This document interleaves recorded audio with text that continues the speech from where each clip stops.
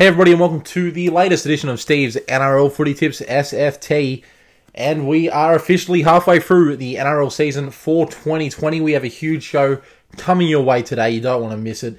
I'm going to be looking through each of the 16 teams in the NRL and rating their 2020 season from an A to F scale, like you would do in a school exam. We're going to look at the team of the year so far, the midpoint team of the year. I'm going to name who I think has been the best in each and every position.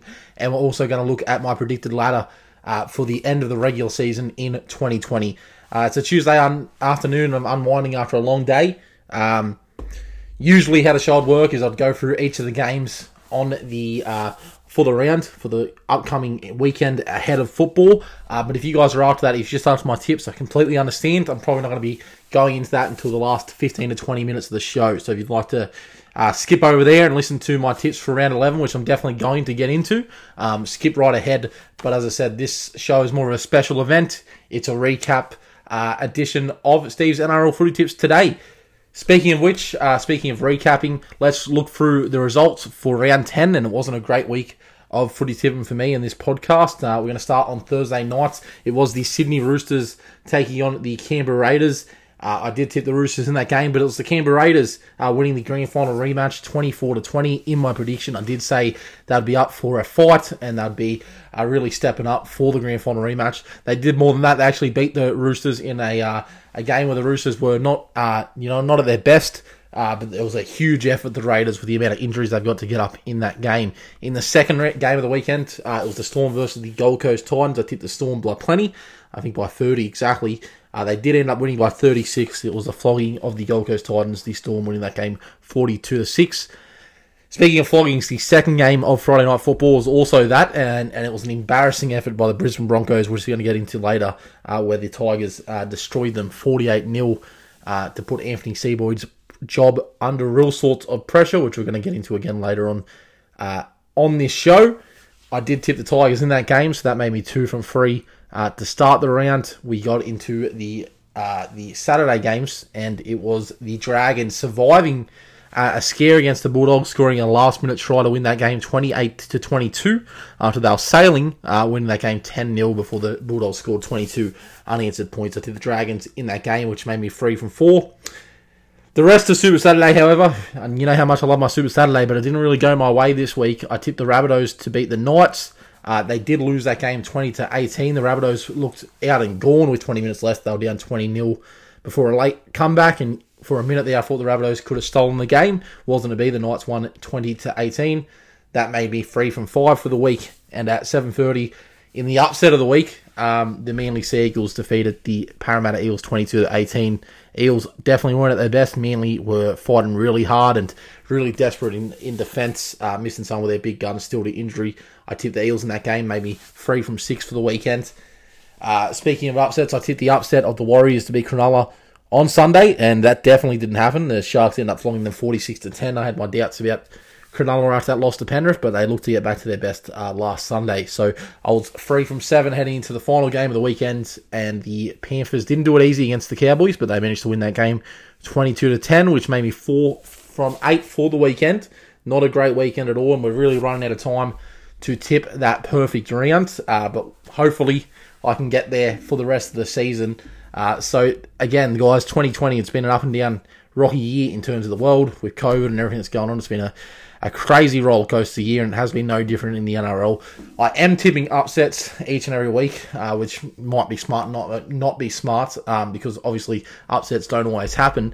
But they seem to be happening this year. It's just that I'm picking the wrong ones. Instead of tipping Manly to beat the Eels, I'm tipping the Warriors to beat the Sharks. So I need to be better, and hopefully I can get a perfect round. It does take my total, which I almost forgot about, it does take my total for the year up to 53 correct, which if you divide that by 10 is 5.3 a week.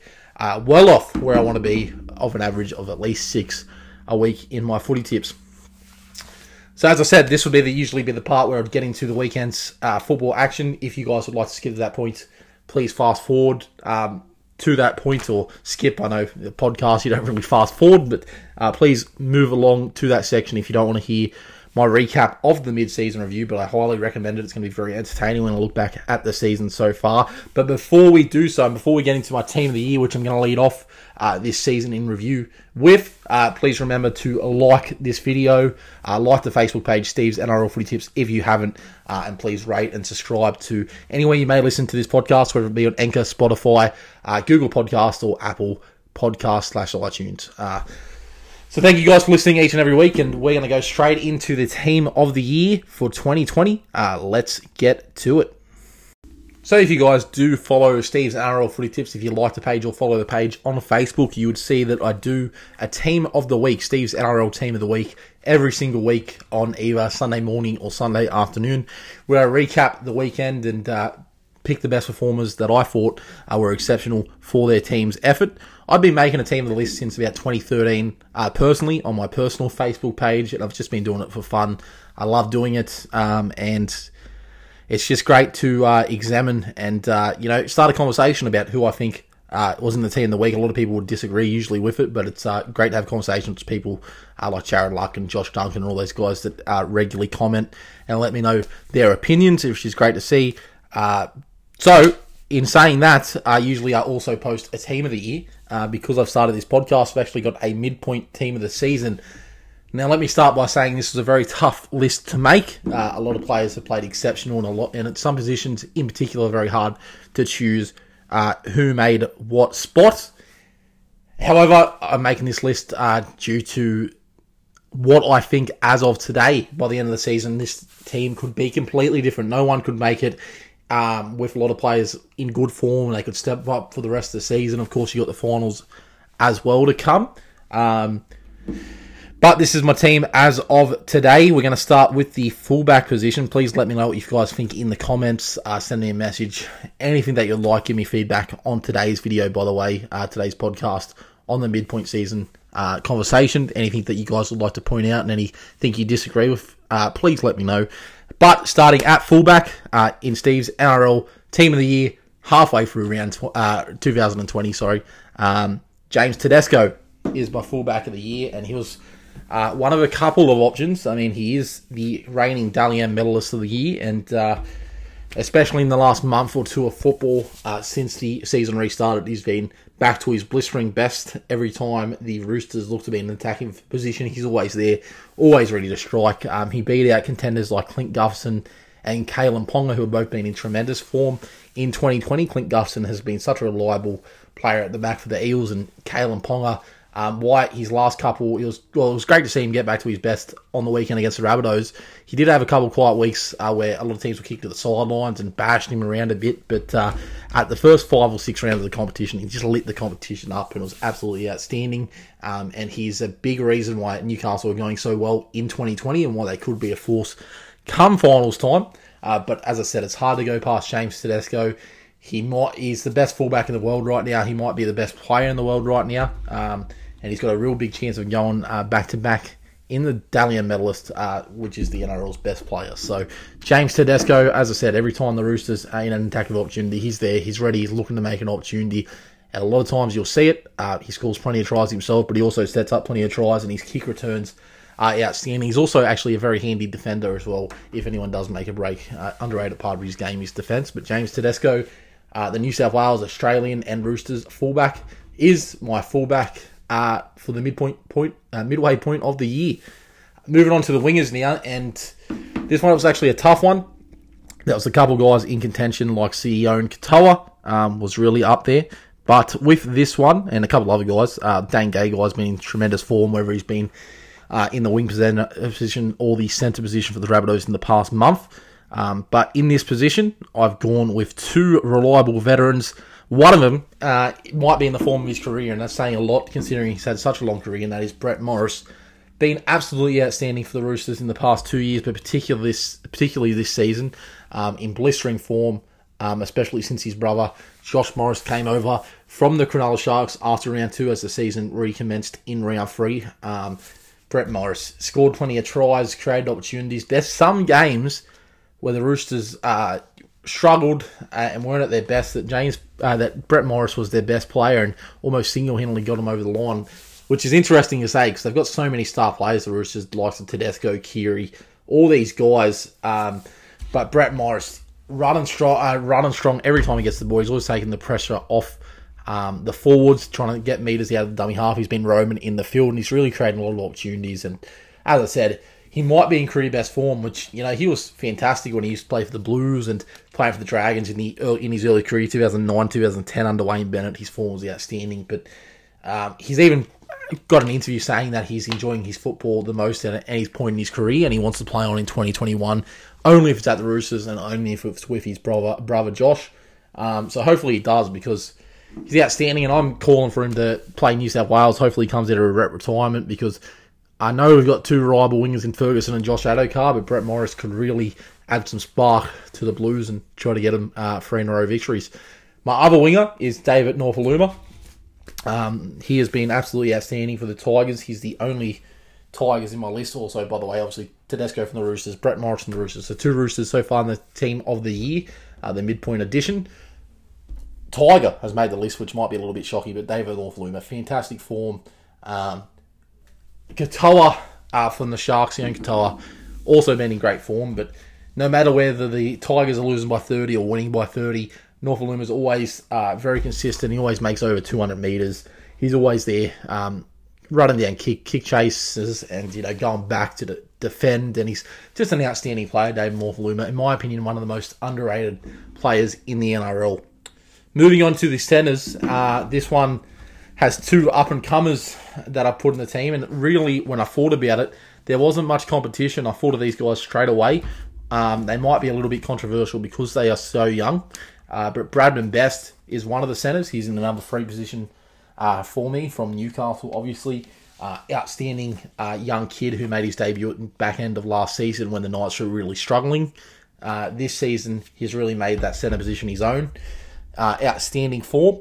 Obviously, with Lachlan Fitzgibbon coming back, returning to football in the past month, he's a very different player to what he was used to playing outside of. So he was quiet for a couple of weeks there, but he's come back to his best form. And the speed of this kid, the heart, the defence, he's the full package. And I think he's got a very bright future ahead of him. So Bradman Best is my centre of the year at this point, along with this other gentleman from a team that has struggled at points in 2020, the St. George Illawarra Dragons. Zach Lomax has been an absolute standout. He's a very exciting kid. I said to my mates about a week ago, I said that he might be a New South Wales contender in the next couple of seasons. He's that good, and his defence is really shining, and he's really getting a lot of attacking opportunities at the moment. The try that he set up was Matt Duffy in the first minute of that game against the Bulldogs, where he got under the bomb, was outstanding, and he's their most promising young player, the Dragons, and he's probably the best player on their back line. Absolutely outstanding form, Zach Lomax. Moving on to the halves, and the 5'8" position had a few contenders, but it really came down to 2 contenders for me, and that was Dylan Brean versus Luke Keary. I've gone Luke Keary, and it's just because when the Roosters are winning, Keary is usually the orchestrator. Kyle Flanagan's been really good for him this season. Take nothing away from him, and he was definitely a contender for my halfback of the year. But Luke Keary, man, talk about a professional. I mean, he's been criticised in the past for being too small and not having that mental toughness. But don't get us wrong, he's an outstanding player. He's won 3 premierships now, one at the Rabbitohs, the last 2 at the Roosters, and he's really taken the leadership role in the half since Cooper Cronk has retired. And a lot of the players really gather around Luke Keary. As I said, he's not the biggest guy in the world. He's been on the cusp of Origin for a few years. He's the Dally M, I believe, but Dally M 5'8" from last season, and playing some outstanding football. So he's my 5'8" of the year. Jack Wyden was another one that came in contention as well. But Luke Keary, his form when the Roosters are winning, even when they're not winning, Luke Keary's always dangerous when he has the football in his hand and he's making opportunities happen. He's got a really good kicking game for his wingers like Daniel Tupou as well. So in the half position, for my opinion, there was only one. Other than Kyle Flanagan, who I said was a contender, there's only one person that was ever going to get this role, and that was Nathan Cleary. He did miss round 3 and 4 from a COVID discretion. Obviously, he wasn't social distancing, and we all know the story if you watch rugby league there. But since he's come back, you can really see, even in the first 2 rounds, you can really see that he has a point to prove, and he wants to really make this Penrith number 7 his own. Since James Maloney has left, he's really matured as a player and has really taken a leadership role in the Penrith Panthers playing group, and it's really great to see by Cleary. And he's just going to get better with age. He's only 21 or 22 years old. He's been the New South Wales halfback for the last 2 seasons now. And in my opinion, he's got to be the favourite to win the Dally M Medal of the Year. I mean, every time Penrith are winning, just like on the weekend, he's their best player. I mean, on the weekend, you look at that game, and it was 4-4 at half-time. Penrith were struggling a little bit, and the Cowboys actually got a lead with one of their young kids going over and scoring a try. So it was 10-4, just after half-time that game. And then Nathan Cleary really stood up. He put the game into his own hands, and he really made the most of his opportunities. He created a number of opportunities. He scored a try himself near the end there, and absolutely outstanding. When Penrith are winning, it's because of Nathan Cleary. He's that good, and he's just going to continue to be better, which is great news for the Penrith Panthers and the New South Wales Blues. Moving on to the forwards now, which obviously are my favourite position, because when I was a kid, I always played in the forwards, and I love watching the forwards play. I love the hard-working athletes out there. And the front row, there's a lot of contenders for the front rows. Guys like Daniel Saifidi, David Klemmer, Junior Paulo. Surprisingly, a lot of New South Wales Blues players again, but they were all outstanding this season. They've been really good. James Fisher-Harris, another one. Tom Burgess has been in really good form for the Rabbitohs. Paul Vaughan, another player in very good form as well. But for me, I put in Regan Campbell-Gillard for the Eels. In my season prediction video, I said that he could really add a lot of fire pack to his forwards, to the Eels forwards, and I think he has done that, and he's been outstanding for them. A great signing on the weekend against the Manly Sea Eagles in that loss at Parramatta, that uncharacteristic Eels performance. Regan Campbell-Gillard was easily the best player, making over 300 metres. He really adds another dimension to this Eels defence and attack. I mean, that spark with those early game hit-ups. I mean, the first 20, 25 minutes of the games, Regan Campbell-Gillard's always taking it up and making as many metres as he can in his first stint. Usually makes 100, 150 metres plus. Then he comes on for a second stint in the midway through the second half for the last 20, 25 minutes of the game, and he's just as effective. He can break the game open. Good tackler. His defence has really improved, I reckon, this season, and he's definitely a potential bowler for New South Wales. And here's my one of my props of the year so far. The other bloke being Payne Haas from the Brisbane Broncos.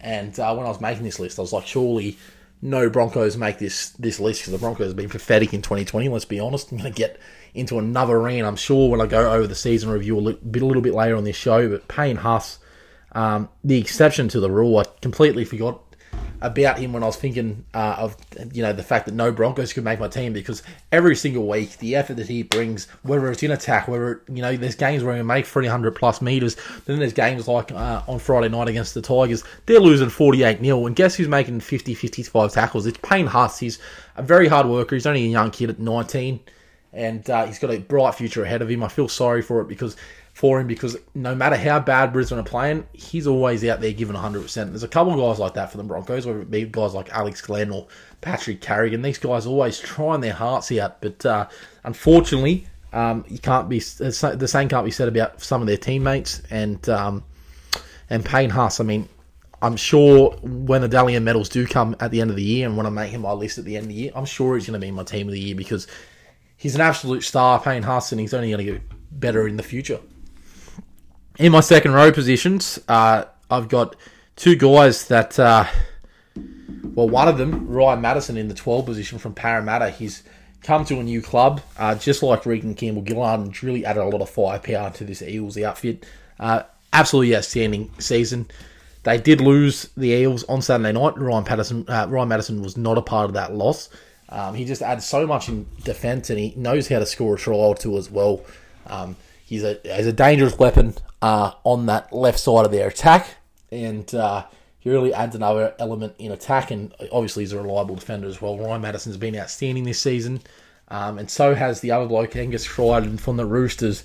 Boyd Cordner, of course, has had a lot of injuries in the last 12 months, and Angus Crichton's really stepped up there for the Roosters.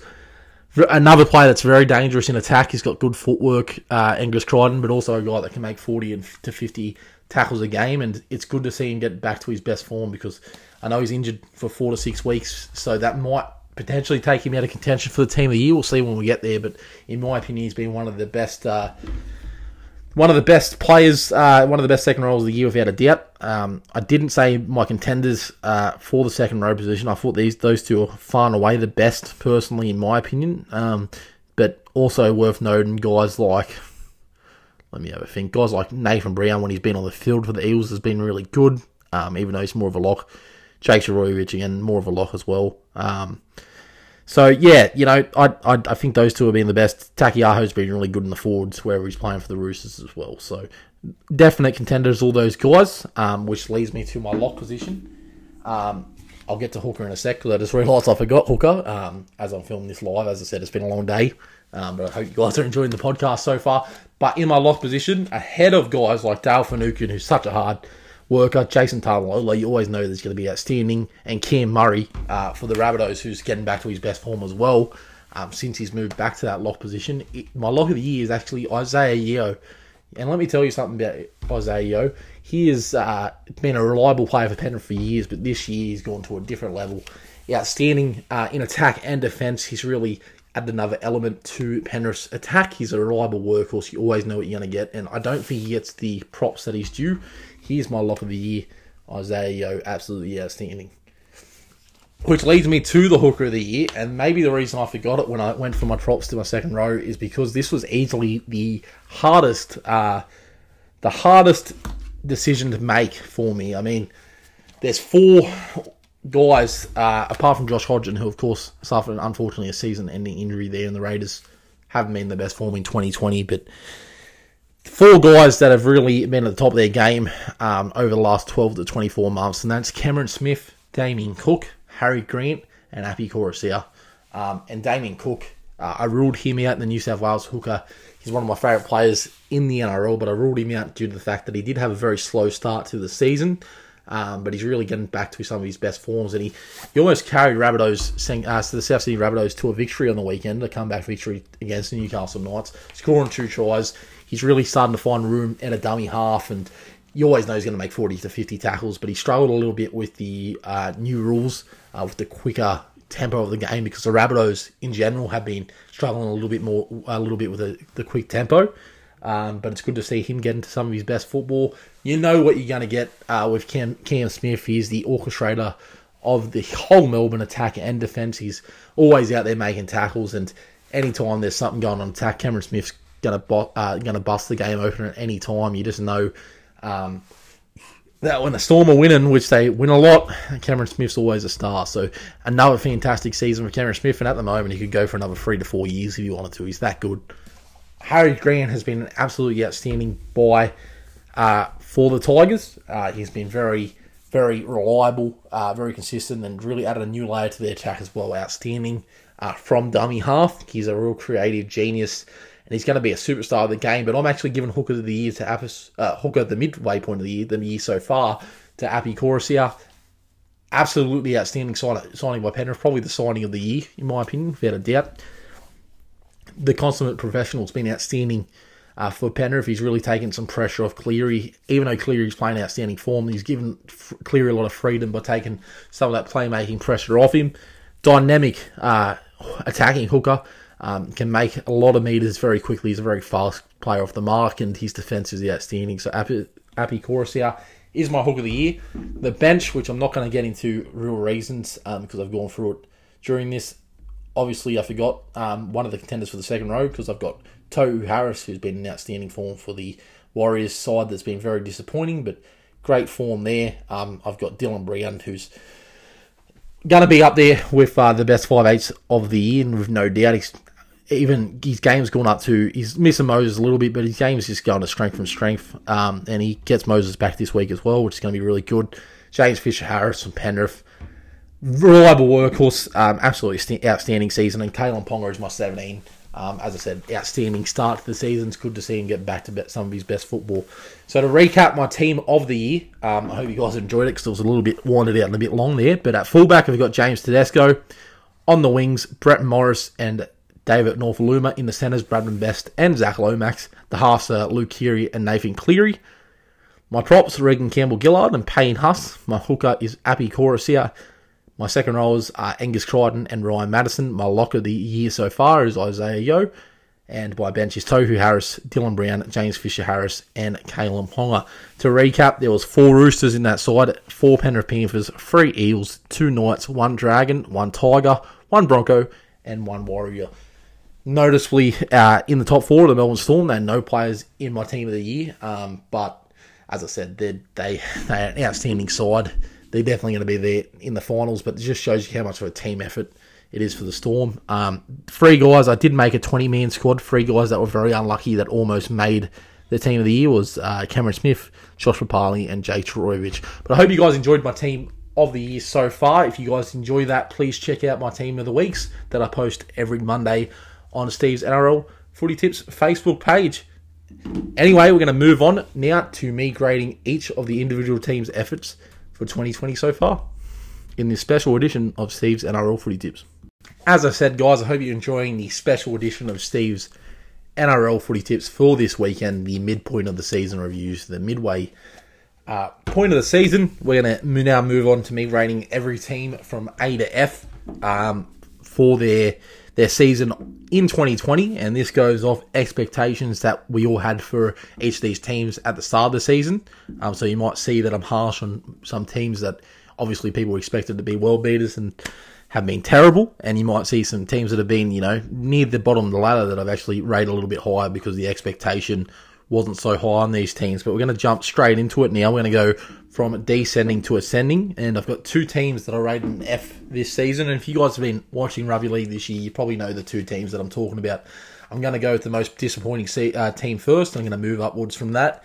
And obviously the most disappointing team, if you had a question, if you had a shadow of a doubt in my mind, is the Brisbane Broncos. And I'm going to try not to make this rant too long, but we all know the situation with the Broncos at the moment. Absolute disgraceful performance. Really cemented it last week against the Tigers, 48-0. They've also lost to the Roosters, 59-0. They lost to the Eels last year, 58-0. There's been bad performance after bad performance for the Broncos. And Anthony Seibold's got a lot of pressure on him like he should. They're a disgrace, in my opinion. This might be sounding too harsh, but I reckon they're an absolute disgrace to the Brisbane Broncos jersey. This is a team that had 6 premiership wins under the coaching of Wayne Bennett, who the club kicked out, and have been so quick to play the blame game and putting the blame on Wayne Bennett for the situation they're currently in. Even Wayne Bennett left in a pretty solid top 8 foundation position 2 years ago, but they've been quick to play the blame game on Wayne Bennett. But he one of 6 premierships in their first 20 years in the comp. Since then, they've made 1 grand final, and that's when Wayne Bennett came back for his second stint at the club. And these guys have just so many legends has played for the Brisbane Broncos, and the team currently is. There's some guys that are really putting effort in every week, which I feel sorry for. Guys like Alex Glenn, who has unfortunately injured himself again, Payne Huss, Patrick Carrigan, those guys that I mentioned a little bit earlier. But most of the team really needs to take a hard look at themselves, and some of them are just not up to first grade standard. The fact that Darius Boyd and Anthony Milford, I don't want to single those 2 guys out, but the fact that they keep making the side every week is an absolute disgrace. Anthony Seibold has been told that he has to win, at least if you believe the reports on the Daily Telegraph anyway, that he has to win 5 out of his remaining 10 games to be the coach of 2021, yet he's not making the tough decisions. I mean, it was a little bit of a big decision to put Milford in at fullback. We're going to get into more of that later when I preview that game against the Storm that the Broncos have on Friday night. But he's putting back the fullback, but he hasn't dropped him. And honestly, I mean, I don't know where the Broncos go from here. They need a complete clean out. They need to go for a bunch of young guys for the rest of the year. Things can only get better surely, but the next 10 weeks could be really rough for the Broncos. They are an F for me. I can't believe how angry I get, because as I said, when the Broncos are going good, Queensland's going good in terms of rugby league, and the whole NRL is going good. So we want the Broncos back to their best, but they are a long way off at the moment, and they get an F. And if I give lower than an F, I give a G or an F minus, whatever. I'd give the Broncos that, because they've been extremely disappointing in 2020. Moving on to the other team that's got an F, and that is the Canterbury Bulldogs, who are obviously very low on the ladder. They are 16th. They've only won one game all year against the St. George Illawarra Dragons. They won that game 22-2 a long time ago, and since then they've lost 6 games in a row. They've sacked their coach Dean Pay. It wasn't improved in performance on the weekend, but overall the season has been terrible. They let in 24.2 points, an average of 24.2 points in a week. They've only scored 116 points all season. Their forward pack is solid, and they are trying each and every week, but they just lack the attacking sparks to really put opponents under any pressure. Their halves aren't up to standard, in my opinion. Foran, the veteran, hasn't had his best season since coming back from injury, and they keep changing their spine, and I don't know if it's particularly working. The injury to Will Hobwadi doesn't help either. Obviously, the rumours that Trent Barrett's going to sign with the Bulldogs in the coming days will see them dramatically different in 2021, but at the moment, the Bulldogs in all sorts of trouble. They get an F. I'm not going to spend too much time dwelling on them. There's some positives. Obviously, they got Luke Thompson from the Super League, and obviously their future is going to be very different. They've got $2 to $3 million to spend in a checkbook, apparently, if you believe the rumours. And Nick Kotrick, very reliable and up-and-coming winger from the Raiders, have signed the Bulldogs for season 2021. So they're on the up, the Bulldogs, but it's going to be a big climb, and I think 2020 is safe to say that it's a write-off after being 1 out of 10 in the first half of 2020. Alright, so those are my 2 Fs. We're going to move on to the Ds now. There's actually a fair few teams with the rating of a D. We're going to start with the only D- on my list, and that is the North Queensland Cowboys, who get a D- from me. And the Cowboys, on Monday, yesterday, they did sack their coach, Paul Green. They're going to go with Josh Hannay, the interim coach, the assistant coach for the rest of the season, before they look at their options and really take their time to get a new head coach. And I think it's the right move. They've needed a change for a long time. The Cowboys, they've really fallen from grace from that team that won the Grand Final 5 years ago. They went on a miracle run to make the 2017 Grand Final, the Cowboys, but since then, they have been very disappointing. Obviously, the retirement of one of the greatest players of all time didn't help, but that's no excuse this season. Their forwards are solid, guys like Josh Maguire and Tamalolo. You always know what you're going to get with those guys, but they just seem to really drop off in games defensively, and their attack at times hasn't been great. Really, most of the time, it hasn't been great. They've scored 205 points, which is more than a lot of teams, but they really have not been troubling teams for a while. They've lost their last 3 in a row. They're 1 win, 4 losses away from Queensland as well. So, not a great season for the Cowboys. Their spine always being different, whether it be Drinkwater and Jay Clifford. They've really tried to make up for the loss of Michael Morgan. But let's be honest, they're fringe first graders at the moment until they really develop, and they're both young kids. So definitely Ken Dunn's come into the side in the last couple of weeks as well, and same can be said about him. Promising future, but not the time that the Cowboys... they're going to get better from their experience, but not really what the Cowboys want at the moment. They want some wins on the board. Obviously, they've had excuses because their captain and chief playmaker Morgan's been injured, and Valentine Holmes has been seriously injured as well. But it's been a very disappointing season from all accounts by the Cowboys. A lot of people and predictors, punters and predictors predicted the Cowboys to make the top 8 this year, and I just don't see that happening from this point. They are 3 out of 10, so pretty disappointing, the Cowboys there. Moving on to who do I have next? I've got 2 teams that are rated a D, and we're going to start with the first one. That is the New Zealand Warriors. They are 3 wins and 7 losses to start their season, 3 out of 10. Their early form after the resumption of the season, they started the year off, they were 0-2. They were pretty good when the season started back up, and they were getting some nice wins against the likes of the Cowboys there, and a couple of other sides like the Dragons, I believe, as well. But overall, it's been a very disappointing year. You can't put too much blame on the Warriors, as I've said many times on the podcast during the year. They've got a really tough situation. They can't really go anywhere because of COVID. They're stuck in hotel rooms. A lot of these guys haven't seen their family.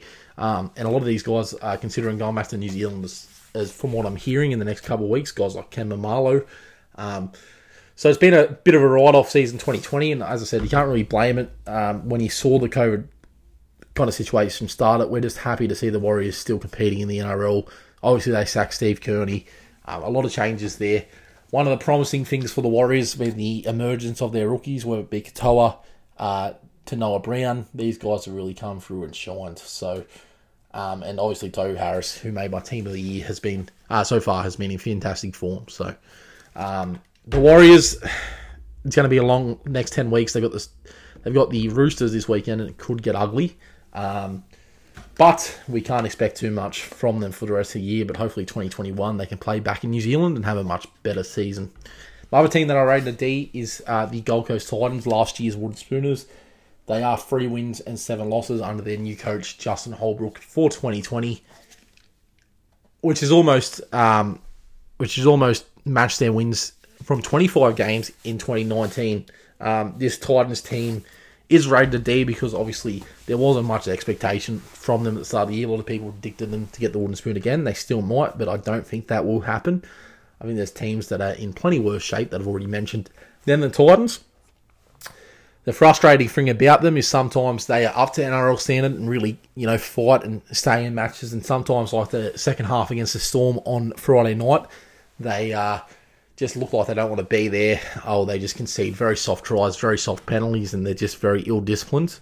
Obviously, their halves have had problems as well. Fogarty is a good up-and-comer, but Ash Taylor has had trouble finding consistency, and they just don't have the roster to really compete against some of the heavy hitters of the NRL. But as I said, Justin Holbrook to win 3 out of his first 10 games for the Titans, that is a 30% winning record for them. It's an achievement. And actually, in a couple of seasons, he could be one of the greatest coaches of all time for the Gold Coast Titans, because I think John Cartwright has their best winning percentage at 48%. And really, 3 out of 10, in my opinion, is actually overachieving for the Titans. Hence the D rating. Actually could have gone a little bit higher for the Titans because, as I said, no one expected them to be competitive, and they have been competitive at points so far in 2020. All right, moving on. I've got one other team in the Ds, and it might actually shock a few people, but with a D+ rating, I've got the South Sydney Rabbitohs. I went into this season as a Rabbitohs fan. If you didn't know, I'm a South Sydney Rabbitohs supporter, but I went into this season with plenty of optimism, plenty of hope for our season. Obviously, we'd lost guys like John Sutton and Greg Inglis, George Burgess, really experienced forwards, so I thought our forwards might be a little bit light. But I said it a couple of weeks ago on the podcast. I think I hit the nail on the head, and I think it was proven again on Saturday night against the Knights. We look like superstars against the lower-ranked teams like the Warriors, like the Cowboys, like the Bulldogs, all these teams that we verse, like the Titans. But then we verse a top 8 team or a team that has the potential to top 8, and we go missing and we really don't show up. And it's very disappointing because the Rabbitohs, as I said, at times can look like stars, and other times we just look like we don't want to be there. We concede a lot of points. I mean, we're still averaging 17.4 points scored against us a round. Our attack can be good, but we just give teams too much of a head start, like we gave the Knights on Saturday night. They went up to a 20-0 lead, and when you're giving teams 20-0 starts, it's not going to work out well for them. I think it's safe to say the Latrell Mitchell experiment, even though he's out suspended at the moment, I think it's safe to say that hasn't worked. Adam Reynolds and Cody Walker haven't really fired so far this year. We need them to step up if we're going to make an impact in 2020. So a lot to improve for the South Sydney Rabbitohs, and they're going to have to be a hell of a lot better if they're any chance in the rest of 2020. Moving on now to the C ratings. All right, moving into the Cs now, and these are the teams that are definitely contenders for the finals, but they're the sides that have struggled with consistency, and we're going to start with the Cronulla Sharks in the middle of the pack, and they get a C- from me for their season so far. And that is mostly because of the fact that they are very inconsistent. As I said, I mean, their start of the season, they've been rocky. I mean, the expectations on them at the start of the year weren't exactly too high. I mean, Matt Moylan coming back from injury, they put a lot of faith in him, and then he got injured. And at the start of the year, we really called for Sean Johnson to get into some form and really help Chad Townsend control this team, which he has done well. But of course, they lost Josh Morris after the first 2 rounds, and Bronson Cherry, obviously his scandal, which will see him miss a fair few years for doping. But they definitely are a team that are hitting some form, and I thought they really had a chance to cement that in last week's game against Penrith, where they did not show up. But they bounced back this week against the Warriors. So they're a very inconsistent side. They remind me a lot of the Rabbitohs, where they'll beat a lot of the teams that aren't particularly playing too well, and then they get a challenge and they just fall at it. You look at them, their attack, they do score a lot of points. They're actually the second highest scoring team in the NRL. They average 25.6 points a game, which is pretty huge. So they know how to score points, and Sean Johnson has been back to his damaging best. Sion Katoa out there on the wing has been fantastic as well, so it's Jesse Ramian in the centres. But their defence, they do leak 20 points a game, at least, and that's pretty evident when the Panthers put a good 56 points on them 2 weeks ago. So, with the Sharks, they're definitely a team they're definitely a team that can make the top 8. They just need to be a lot more consistent. And they've got a big game this week against the Dragons. So at this point in the season, I'm giving them a C-. They're definitely in the mix, but I just don't know if they're going to be good enough to make the top 8 from this point out. All right, moving on to the other team that I've got at a C- at the moment. That is the Manly Sea Eagles. Now, Manly, they've definitely had an up and down season. They struggled the first week. They struggled the first couple of weeks to really hit some form. It was that round 2 game against the Roosters that they won 9-8. Both teams didn't particularly play good, but it really set the stage for the next couple of weeks. They went on a winning streak against the Bulldogs. They went on a winning streak where they beat the Bulldogs and a couple of other teams. They lost to the Eels, very controversially, but they were really in some good form at the start of the year. Then, of course, Tommy Chorovic and Dylan Walker both were seriously injured. They're going to be out for another 2 to 3 weeks at least for them. And it's really tested the character of this Manly team. They had a couple of very disappointing performances, particularly against the Dragons a fortnight ago, and they lost 34-6. But that showed some real heart last week. And in that game against Newcastle a few weeks ago as well, they did beat the Eels last weekend. They did just lose to the Knights, but they were probably the better team in that game. And they're really trying to win games on the back of their defence. Their attack is still struggling. They did score 22 points against the Eels, but a lot of it was some individual brilliance or some mistakes by Parramatta. Not really working as a team, and it's not really right in their attack, which I don't think will be fixed until Tromforovic and Dylan Walker come back. They get a C- just because they're definitely a threat in this competition. They can definitely really make a late season push to make the finals, and if they make the finals and they're fully fit, they can potentially make a run towards a premiership.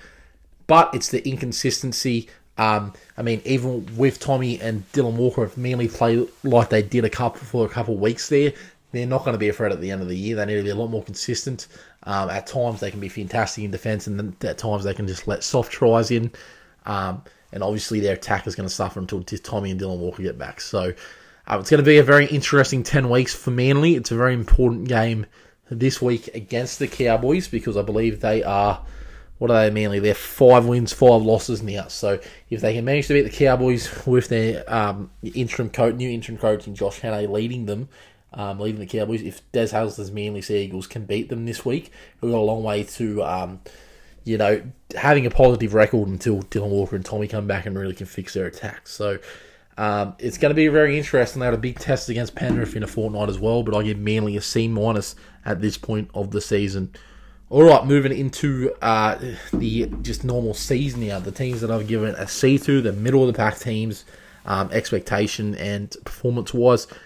And it is the St. George Illawarra Dragons that have a C from me so far this season. Dreadful start to the year, obviously. They're really struggling. Didn't win many games at all. I think they won 1 out of 5 to start their season. There was cause for Paul McGregor to get sacked after that 22-2 loss against the Cowboys. They had crisis meetings where they decided to keep Paul McGregor until at least the end of this season. And then they'll assess their options a bit later. Since that point, the Dragons have turned it around and they've won. I believe it's been, 4 out of their last 5? Or 3 out of their last 4? They've been absolutely outstanding. Let's just have a look. Not great radio, I know, but let's just have a look at their game. So they lost in round 4, 22-2 against the Bulldogs. Since then, they've beaten the Sharks. They've beaten the Titans. They lost to the Roosters, but they had a pretty good effort. They lost to the Raiders, but a pretty good effort. They beat Manly and they beat the Bulldogs. So 4 out of the 6. Since that crisis meeting with McGregor, they've really turned their season around in a good way. Matt Duffy's hit some good form. Very good passing game. As I said, I still got question marks about his defence and his long-term future at fullback, but he's playing well. Ben Hunt's been really good since he's come back into the starting team. Moved the starting hooker position with Cameron McInnes going back to lock. And Clune's been outstanding since coming into first grade as well. They've always had a solid forward pack, but for the Dragons, it's just about consistency. They look like they're finally getting some consistency, but saying that, it was a tough scare last week against the Bulldogs. They got a big game this week against Cronulla coming up. And their hopes for the rest of the season, as I said, just it all goes off with consistency, being better than last week and really showing up for each other. And we'll see if the Dragons have the medal to make the top 8, but I think they've definitely put themselves back in the mix. And if they win this week against the Sharks, they will go to 5 wins, 6 losses, which makes a huge game against the Rabbitohs in round 12. So the next couple of weeks is going to be really telling. Did the Dragons make the finals? But expectation-wise, they didn't have huge expectations on them at the start of the year, but you know, you'd always thought they'd be around that 7th to 10th mark, and they're starting to live up to that. So I'll give them a C so far for their season in 2020, the Dragons. All right, moving on to the other team that I gave a C, and that is the Canberra Raiders. And the Raiders are obviously coming off a huge win against the Sydney Roosters, but it's been a team that has really struggled to live up to the hype since the grand final of last season.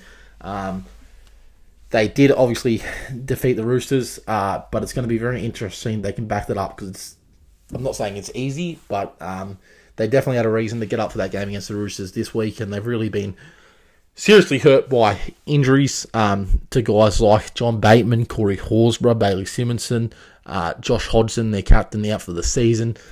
So all those guys getting injured has really hurt their campaign. They've got the signing of George William, who really added some control in the early rounds, has been really solid for the entire season so far. But it's always hard to back up such a good season. And they had a great season in 2019, and they really had the premiership threat and the premiership contender around them, those kind of terms around them in 2020. And I'm not saying they've failed to deliver, but they've really struggled at times during the season. They've still got a positive record. They're 6 wins and 4 losses, and that win against the Roosters was huge. Don't take anything away from it. But I think it's safe to say that a lot of people have expected more from the Raiders so far in 2020. They were my premiership prediction to win the comp. Obviously, I said last week I don't know if they can win the comp. I'm now backflipping on that again and saying they can definitely still win the comp. If they play like they did against the Roosters every week, they're definitely going to be up there and contenders and probably still make the top 4. But as I said, it's all about consistency, and it's going to be very hard to lift week to week with so many injuries. So there is a chance John Bateman will return this week, going off the 4 o'clock team list. He's been named outside the 17, but he's been named a long shot to take his place. So when they get him back in the next couple of weeks, if they play well and they really hit their form, which this could be the start of something brilliant for the Raiders that win against the Roosters, they could really make a late season push. But at the moment, I've got them as a C rating so far this year. All right, moving on, and the last of the C teams, the C rated teams for me, is the West Tigers, who I've given a C+ for their performance so far this year. They've definitely overachieved at points during the years, but another team that is extremely inconsistent. They had a real chance to prove their finals credentials against the Panthers a few weeks ago. They were in the game defensively, and then some stupid errors and some terrible discipline by guys like Joseph Leilua really put them out of that game, and the Panthers end up putting them to the sword. So they need to be a lot better in the big matches. The Tigers, they obviously coming off a huge win against the Broncos where they beat them 48-0 last week. But as I said, when they're versing I don't know if they've got the muster and the discipline to really go up. Discipline in attack and discipline obviously in getting penalised and stuff like that. The mental toughness to go up against the top teams of the NRL. So the Tigers, they're overachieving due to the fact that they might finally break their final streak, but they've still got a long way to go to prove that they're contenders in this competition. So hence the C+ rating. All right, from this point onwards, the B teams and the A teams, these are the teams that have really overachieved in 2020 and are definitely all premiership contenders.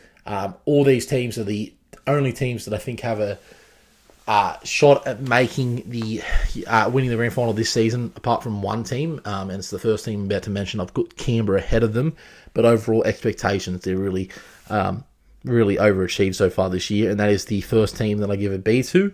That is the Newcastle Knights, and the Knights are a team that have positioned themselves in a very good position to make the finals. They are currently in the top 4, overtaking the Roosters with that win against the Rabbitohs on Saturday night, which that's taken their record to 6 wins, 3 losses, and 1 draw so far in 2020. It's been a really good season, a very good opening season for Adam O'Brien after the sacking and the departure of Nathan Brown last year. They were so close to making the finals last year and really kind of just petered out near the end of the season. But this season they look like they've got that fixed. Kalen Ponga for most of the season has been in fantastic form. Mitchell Pearce has been getting back to his best football lately as well after a dynamic and explosive start to the season. Their forward pack, their New South Wales forward pack led by Clemmer and Saifidi, and those guys have really been stepping up as well. Lachlan Fitzgibbon and Bradman Best. A lot of talent at Newcastle, and at times they've shown their potential, and they've really shown a lot of talent, and they've been able to take it up against some of the best teams in the competition. But they're another team that lacks consistency, and they were on a little bit of a downward spiral before that win against the Rabbitohs. And I think that game really highlighted Newcastle this season. They played really good for 50 minutes, then they dropped off, and the Rabbitohs almost won their game. So what we're looking for Newcastle to be a premiership contender this year is consistency and really playing for the 80 minutes. And I don't know if they have put a full 80-minute performance this season, but they definitely are playing over expectations and a really good season so far for the Newcastle Knights. Let's hope they can keep it up and play finals football in 2020. All right, moving on to my other B team, and it is last year's premiers, the Sydney Roosters. And why are the Roosters so low? Which they are really low. They're the 4th highest rated team on my gradings, but they're 4th because of, as I take a drink of water, they're 4th because the lack of consistency that they're also showing. I mean, they're such a world-class team, the Roosters. They're one of the best teams we've seen in a very long time in the competition when they're at their best. In 2018 and 2019, they were really at their best. They did struggle a little bit at the start of 2018 before they got their act together. The second half of the season and ended up beating the Storm, dominating them in the grand final.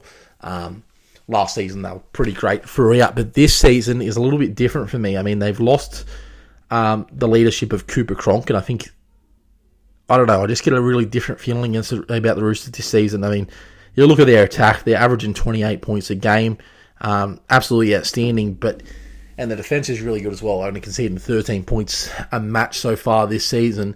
But you just see it matches, like you look at the last couple of weeks, and they lost to the Raiders 24-20, and then 2 weeks before that, they of course lost to 2 weeks before that, they lost to Melbourne 27-25, so they won 1 out of their past 3 games, and they were in an opportunity to beat the Raiders and the Storm, but they just seem to drop off concentration at moments, the Roosters, and a little bit concerning in my opinion. Obviously, they've got all these stars in the world. Tedesco's playing almost as good as he did last year. The Morrises are in incredible form. Kyle Flanagan's really maturing as a playmaker, and their forward pack's always been really good as well.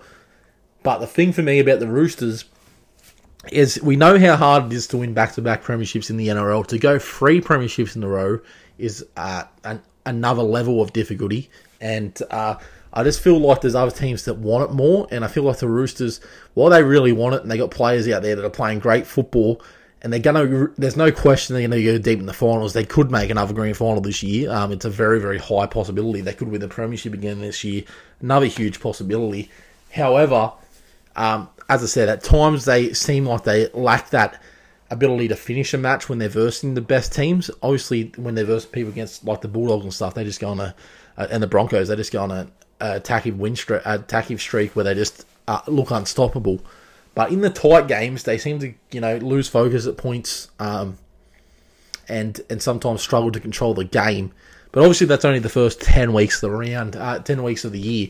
And the Roosters are such a strong team. They're a world-class team, and they're going to be there at the back end of the season. But expectations at the start of the year, you go, who do you think is going to be winning after 10 rounds? You would have said the Sydney Roosters, and they're not at the moment. They're 6-4, which doesn't highlight how good they've been in 2020, but at the same time, they need to win their matches, and they've only won 60% so far in 2020, so that is why they're a B ranking so far this year.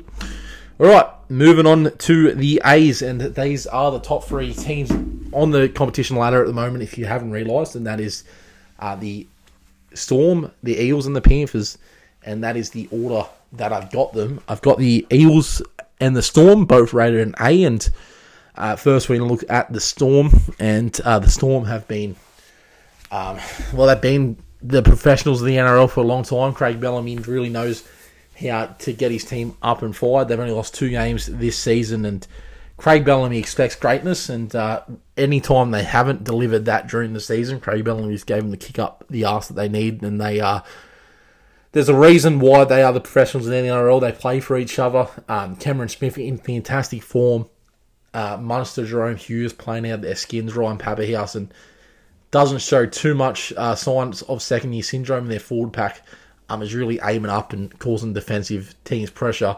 As I said, there's not much to say about Melbourne. They're up here every year. They're going to be premiership contenders. They're going to be really tough to beat again in 2020.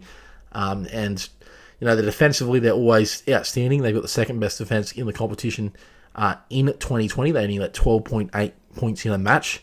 They score 23 points a match, which is one of the best attacking stats of the year as well so far. So we all know the Storm are going to be there for the long haul. I really think they're in a good position to win the premiership from this point. Of course, the last couple of years they have dropped off when it comes to the finals, but there's not too much negative to say about the Storm this season, apart from the fact that it's crazy to say this, but apart from Cameron Smith and Cameron Munster, I think there's other teams with stronger rosters of superstars in their side, but we all know what we're going to get from the Storm. Consistency, consistently good. There's been times this year where they haven't been perfect, but even a non-perfect Storm team is better than 90% of teams in this competition. So the Storm, great effort in 2020. We all know they're a premiership threat. They get an A rating from me. So do Parramatta, as I said. They have absolutely exceeded any expectations that majority of people had for them for 2020. I did predict them to be in the top 4 at the end of the season. A lot of people had high expectations for them. But for the majority of 2020, they have been outstanding. Of course, they suffered a loss last weekend against Manly, which wasn't great. They didn't show up. They've been missing Mitchell Moses a little bit. Dylan Brown has really stood up when he's absent, but they're still missing his game management a little bit. But really, the whole team's firing. Clint Gutherson's really stepped up this season. Sivo's shown some good form as well. Madison's been a revelation in the second row for him, and so has Regan Campbell-Gillard. So their forward signings really doing a good job, and Reid Mahoney at a dummy half has been outstanding. So the Eels, they get an A just because, instead of an A+, because everybody knows how outstanding they've been this year, but they get an A from me just because I feel like when they're versing the real top teams, you look at their 2 losses this year, and they lost to the Roosters, and they were really in that game for a long period of time. For 60, 65 minutes, it was really close, and the Roosters ran away with it a bit at the end, and they lost to Manly last weekend.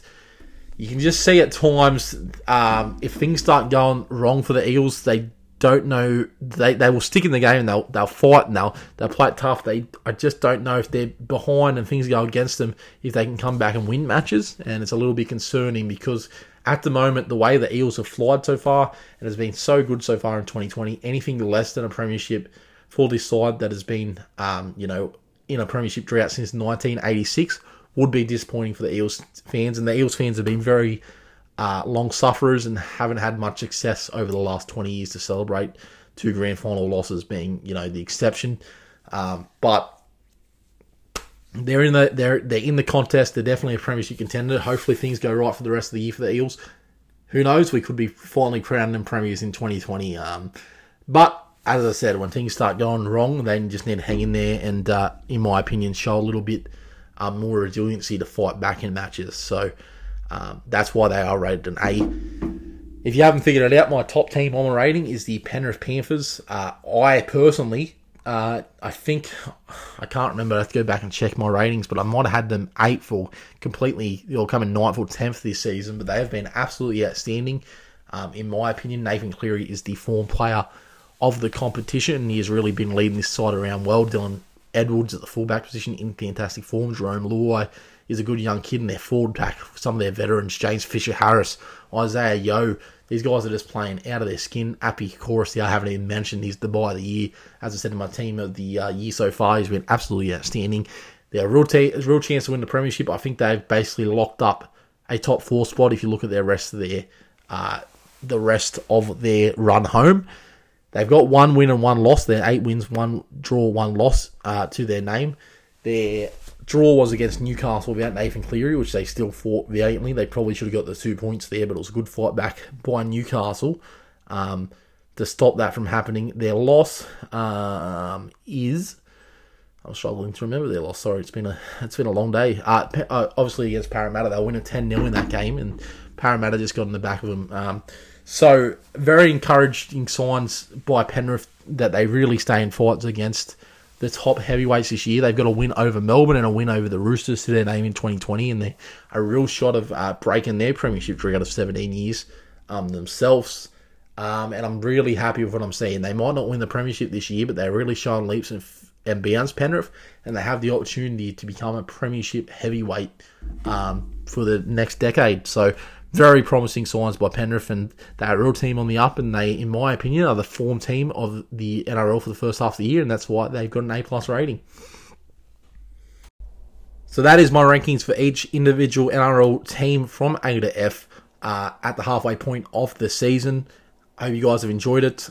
If it's been too long for you, let me know in the comments below. Before we get to my round 11 tips, which we're about to get to, I'm going to do one more prediction, and that is predicting the ladder for the rest of the season. I'm not really going to get into the descriptions for this because this podcast has been very long, and thank you guys for your continued support. So, my end of season NRL predicted ladder after round 20. I'm going to go from 16th. My wooden spooner prediction is the Canterbury Bulldogs. They're 4 points behind. It's going to be hard for them to come back. So the Bulldogs 16th, the Warriors 15th, the Cowboys 14th, the Titans 13th, the Broncos 12th, the Tigers 11th, the Dragons 10th, the Sharks 9th. That is my top 8. That is my bottom 8 prediction. Now we're going to my top 8. In 8th spot, I've got the South Sydney Rabbitohs. At 7th, I've got the Manly Seagulls. 6th, I've got the Newcastle Knights. 5th, I've got the Canberra Raiders. The top 4, I've got the Sydney Roosters at 4th, the Parramatta Eels at 3rd, the Penrith Panthers at 2nd, and my minor premiers are the Melbourne Storm. If that is all going to happen, which I'm sure it won't, but if it does, it means the first week of the finals will be 5th versus 8th in elimination, the Canberra Raiders versus the South Sydney Rabbitohs. The Newcastle Knights and Manly would be the other elimination final there. And then the 2 top 4 matches would be the Storm versus the Roosters and the Panthers versus the Eels. Blockbuster final matches. As I said, I think the Raiders are a real shot in 2020, but but obviously their injuries have taken a toll on them. My predicted grand final at the midway point, which might change after the end of the regular season, and we're going to look back at this post round 20. But my end of season prediction for the grand final at this point is the Storm versus the Eels. So lock that in. All right, let's go into the footy tips for round 11 quickly. Steve's NRL footy tips for round 11. Let's head to it. And the round all starts on Thursday night with an absolute blockbuster when the Parramatta Eels will take on the West Tigers from Bankwest Stadium. The Eels coming off only their second loss of the year last weekend against the Manly Seagulls, 22-18 in that game. The West Tigers, of course, coming off an absolute flogging against the Brisbane Broncos. In this one, I've got the Eels being too strong. They've got the return of Ryan Madison, Mitchell Moses, Ferguson's back, Sevo's back. They've got a lot of guys on board. They're going to be very hard to beat this weekend. The Tigers, it's all about consistency for them. So hopefully they learnt a lot last weekend against the Broncos. And I was really impressed with the combination between Billy Walters and Benji Marshall. They are versing one of the benchmarks of the competition, however, and I've got the Eels by 6 points in this match. Moving on to the Friday night game, and we've got the North Queensland Cowboys taking on the Manly Seagulls from Queensland at Country Bank Stadium here. And the Cowboys, well, they've got a new coach. After last weekend, Paul McGreen shown the door, and Josh Hannay will be stepping up as the new interim coach for the rest of the season while the Cowboys search for a full-time coach. Manly, of course, they had a great win last week against the Eels. They looked down and out with 20 minutes to go. They really hung on and managed to defend that win out. The Eels weren't at their best, but it was a really encouraging performance by Manly, considering the disappointing last month that they've had since the injuries to Tom Zorovic and Dylan Walker. This is a real danger game for them, in my opinion, because the North Queensland Cowboys are going to be very desperate after last weekend. It wasn't a bad performance against Penrith, but they couldn't get the job done. Under a new coach, in front of their home crowd, I expect a much better performance. And I actually think the Cowboys can take the upset in this game. With the Cowboys by 2 points, but it's definitely a match that could go either way. So the Cowboys by 2 is my prediction in that one. The third game of the round comes at 7:55 on Friday night football, when the terrible Brisbane Broncos take on the Melbourne Storm. In my opinion, there's only one way this match is going to go, and it's going to be a Melbourne 13+ victory. The only question is, what Broncos team are we going to get? Are we going to get a Broncos team that is going to be very desperate and looking to, well, they're going to be very desperate every way, but we're going to get a Broncos team that are going to be in the fight and can stop Melbourne's onslaught early, or are Melbourne just going to get over the top of them and win this game by 40 or 50 points? That's the only real question for me. Looking at their team list, they've got Dearden finally in the starting team with Croft. They've got a young kid who I can't remember his name, Tyson Gamble, actually, young Tyson Gamble on their bench, and Anthony Milford's gone back to fullback. Darius Boyd in the centres, and to me, it's just all wrong. I mean, Steve Boyd has been told, as I said, he's got to win 5 of his last 10 games by the Daily Telegraph, making minimal changes, which obviously they're dropping their fullback's a big one, but putting Anthony Milford there instead of dropping him, and really keep a majority of the same 17. Is that really the answer right now? They need to make huge changes, and Steve Boyd is showing a lot of faith in a team that has not been performing for him, and I think it's going to backfire. I've got the Storm in this game by 28 points. All right, moving on to my favourite time of the week, Super Saturday, and at 3 o'clock from Central Coast Stadium, the New Zealand Warriors take on the Sydney Roosters, and I think there could be another blowout coming, a second blowout in a row during the round, because I think the Roosters will win this game. Obviously, I think it's just a matter of how many points they win it by. Trent Robinson won't be happy with how the Roosters ended last weekend with that loss to the Raiders. They were definitely in a position to win that game. And the Warriors, well, we've already talked about their season, and how, it's been really tough on everybody, and hopefully they stay in the fight for a little while, but they've got the Roosters by 40 points. I just think it's going to be a one-way traffic, and I think the Roosters are going to be way too good. I'd be betting on the Morris brothers both to score tries in this game if I was you guys, which could factor into my bet of the week a little bit later. Moving on to the 5:30 game. As I said, I'm just trying to get through these games quickly because I know I've kept you guys for a long time, and we're just going to go the Sharks versus the Dragons from Jubilee Stadium, Strata. The Sharks' home game because they are playing from Jubilee at the moment, but obviously Cogger is a home ground. The Dragons, it is the local derby. The Sharks are hitting some form and were really good in that win against the Warriors. Probably their most complete performance so far this year. The Dragons also hitting some good form as well.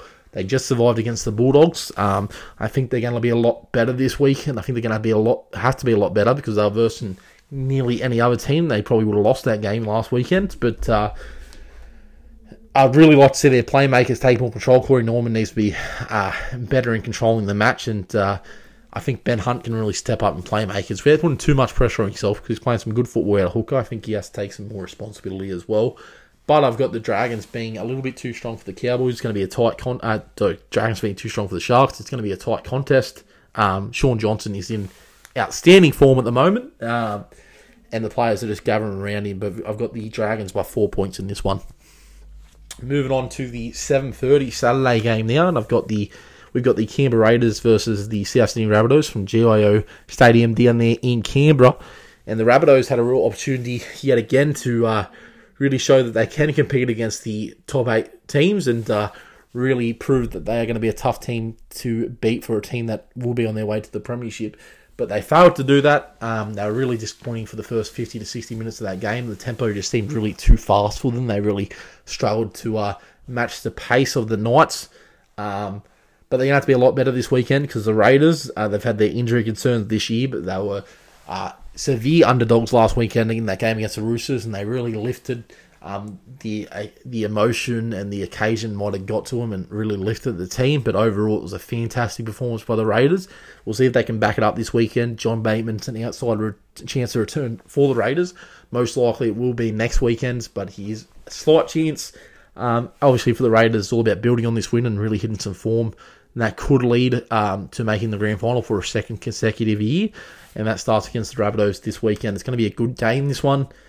If the Rabbitohs can match the intensity of the Raiders early in the game, which they couldn't against the Knights last weekend, we're going to be in for a real arm wrestle. But I think the Raiders will just be a little bit too strong. I've got the Raiders by 2 points. I don't think it's going to be easy. I think the Rabbitohs will be a lot better after last weekend. But the Raiders, they're on the up at the moment. I've got the Raiders by 2 in that one. All right, heading to the last 2 games of the weekend. How quick are these? These tips flew. If I did this podcast this short, if I did my tips this short every weekend, the podcast would be a lot shorter. But the Newcastle Knights take on the Canterbury Bulldogs. Now, I said that the Roosters versus the Warriors and the Storm versus the Broncos would both be blowouts. I think this is another potential blowout. Newcastle really hidden their straps after last weekend against the Rabbitohs. And really the last couple of performances, the first 60 minutes of that game, the couple performances before that weren't fantastic.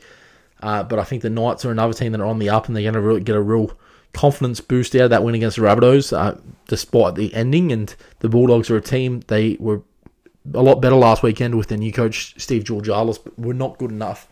They'll be pretty resilient in this game in defence, I think, in the first half, but the Knights should have a bit too much for them. I expect the Knights to win this one pretty comfortably. You got the Knights by 30 points, which leads us to another match this weekend where I think it could be a blowout. That is the Gold Coast Titans versus the Penrith Panthers. The Panthers are missing a few this weekend. Api Korosia and Fisher Harris, I both think, are not playing as far as I'm aware. Let me just double check that on the team list. Korosia definitely has not been named in the 21. I reckon there might be a little bit of an elbow injury there. Fisher Harris has been named, but he's in doubt as well. And Dylan Edwards, who was arguably been their second best player behind Cleary, is out as well. Caleb Aikens, who did a really good job at the start of the year, is back in this weekend as well to cover for that minor injury to Dylan Edwards. But the Penrith, they weren't great against the Cowboys last weekend. They didn't have to get their job done. However, the Titans have really been up and down in 2020 and never really know if they're going to, be up to first grade standard on each and every week. But I think they will take it to Penrith a little bit in the early stages of this game, but I've got Penrith being too strong. I've got Penrith by 22 in this game, which makes, I think there's 4 games that I think could potentially be floggings. But that is my tips of the week. We're going to quickly go to my bet of the week, which after planning, some of this podcast, I definitely haven't planned this part of it. But my bet of the week at the moment, we're going to throw $25 straight on the Dragons at $2.05. I think you can double your money there pretty easily. Let's go a crazy one for the other $25. We'll put in Parramatta 1-12 against the Tigers at $3. We'll put in the Cowboys 1-12 against Manly. We'll chuck in both the Morris brothers to... we'll put in Brett Morris, first try scorer in the game against the Warriors. And that gives us... Those 3 legs will give you $59. And if we put $25 on this, which I'm actually going to have to because this is kind of ridiculous, you're looking at $1,485. So the Parramatta 1-12 against the Tigers. The Cowboys 1-12 against Manly. Brett Morris, first try scorer in their game against the Warriors. $1,485 off $25 if you can put that on. Even if you put $10 on, you're still looking at $590 if it gets up. So my bets of the week haven't been too consistently great this year, but I think that could be a good one. And hopefully this week is the week that we do get our perfect round for the first time this year. It'd be funny if it's the week that I didn't really focus on the tips too much that I get a perfect round. But anyway, guys, thank you for listening as always. As I said at the start of the podcast, please like Steve's NRL Footy Tips on Facebook. If you haven't, please like and subscribe to this podcast, whether it be on Anchor, Spotify, iTunes, Apple Podcasts, Google Podcasts, Cast Breakers, anywhere you listen to this podcast. Have a great weekend watching the footy, and I hope you guys enjoyed this week's halfway point mid-season review of the NRL Telstra Premiership 2020.